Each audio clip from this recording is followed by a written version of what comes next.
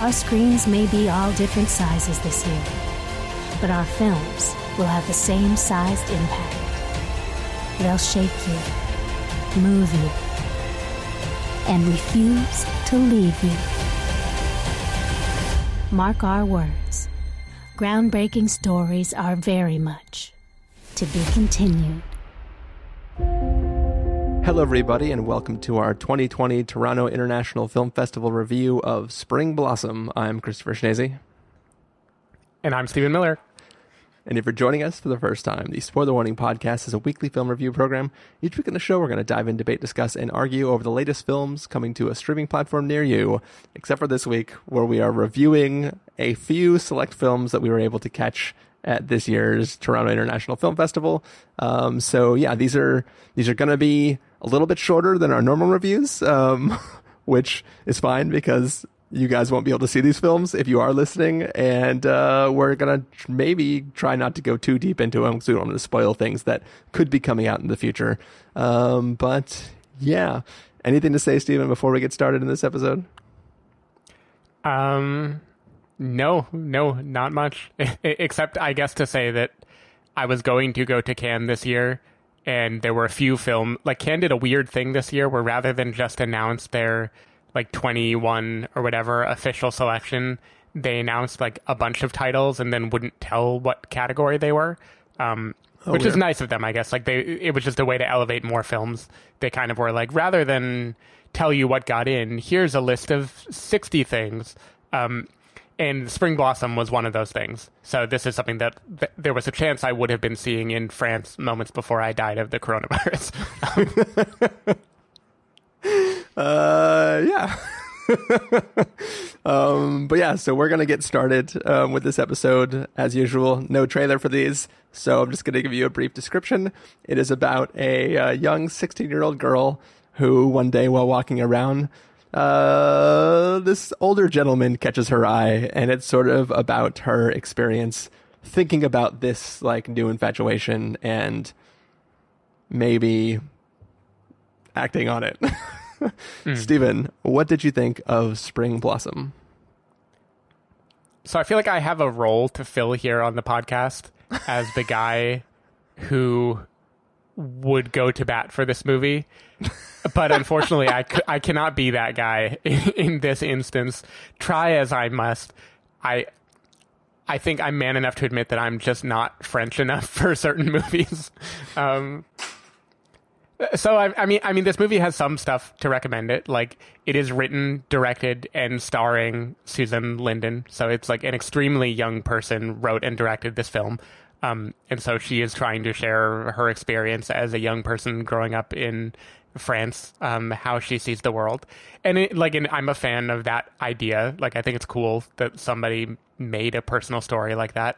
I just feel like the acting is very, very flat in this movie, at least to me. I feel like I don't know much about what the character of Suzanne is, how she feels. I certainly don't know anything about Raphael, the love interest, why he would want to talk to her or what they have in common. Because Stephen, he's been doing the same play for an untold amount of days, and he just wants something new and fresh. Yeah. And what's newer and fresher than a 16-year-old girl?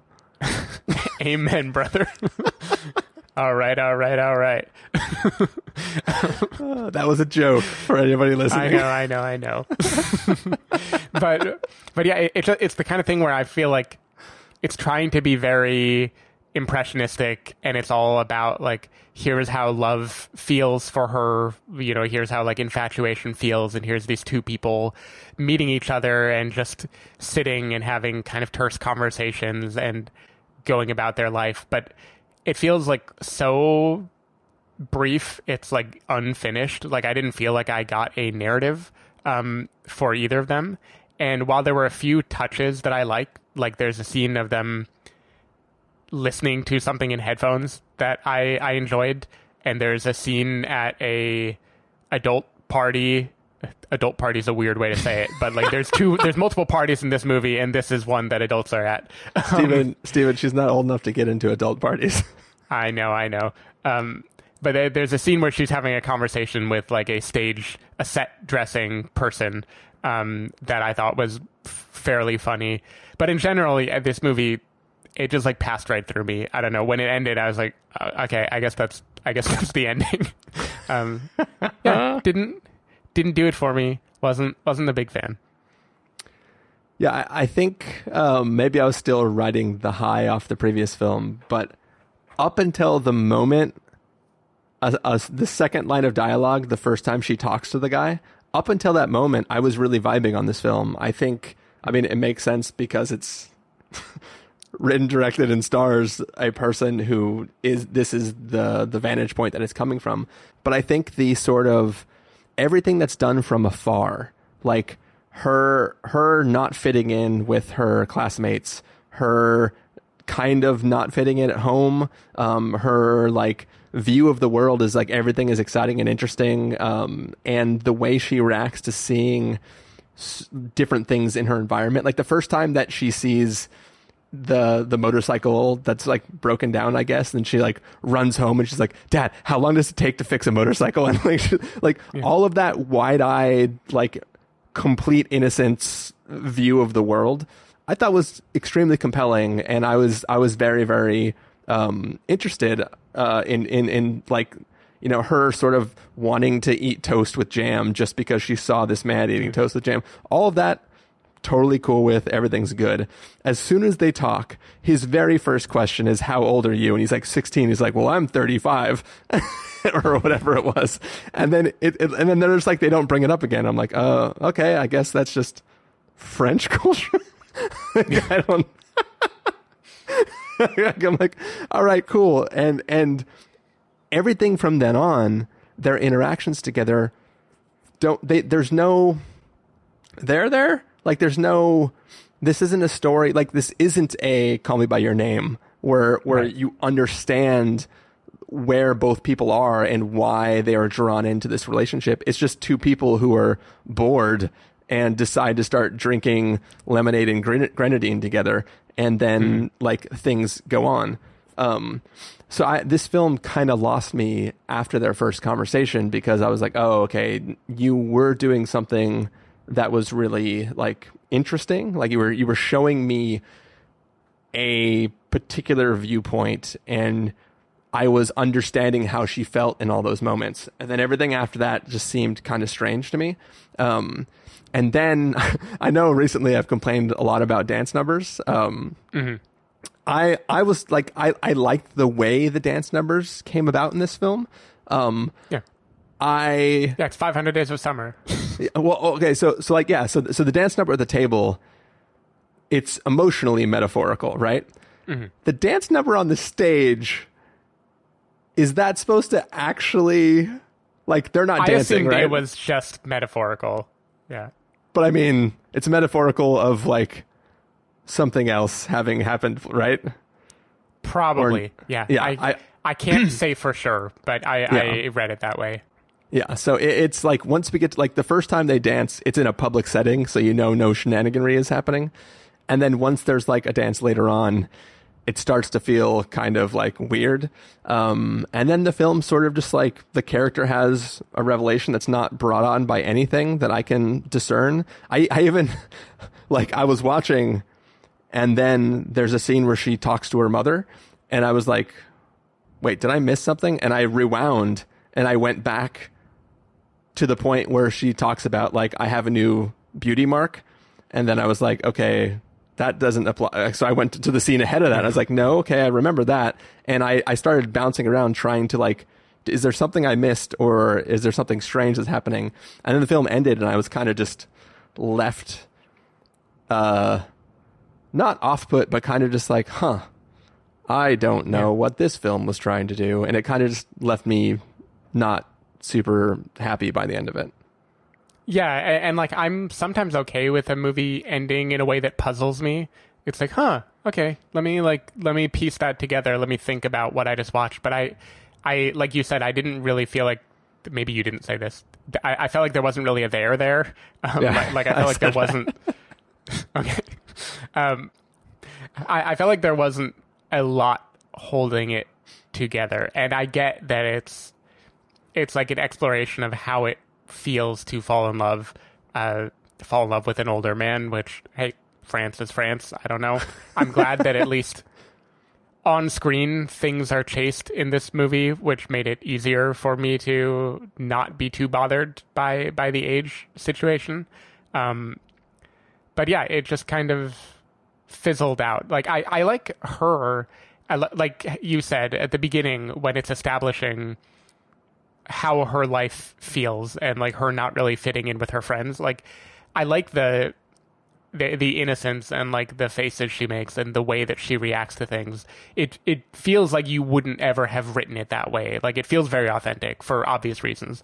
And I like that. But then as the movie goes on, it isn't that it loses that authenticity. It's just kind of like there's Suzanne being just herself, you know, a 16-year-old girl, and then there's ostensibly a romance happening, and like there's nothing holding it together. I don't know. It feels very incomplete. Like 30 minutes got ripped out of the middle of this movie that would be where the actual like dramatic tension happens. So I'll say maybe I just didn't get it. I don't know, but I didn't get it.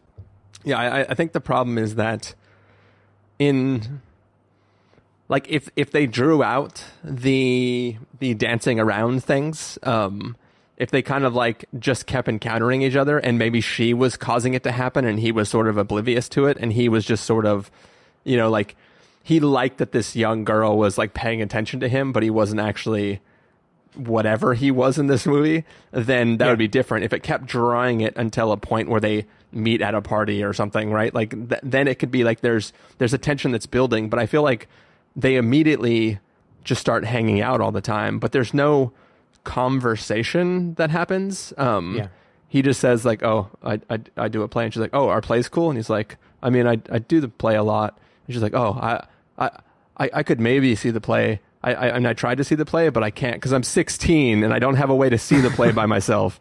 And like, there's never there. I don't know. It seems like there's never conversations, but the moments of just her in her own head, I feel what she's thinking in those moments. Like there's that scene where she like takes the other cup to drink from. Like those moments feel authentic and feel like warm, right? And the other stuff just feels kind of cold and dead.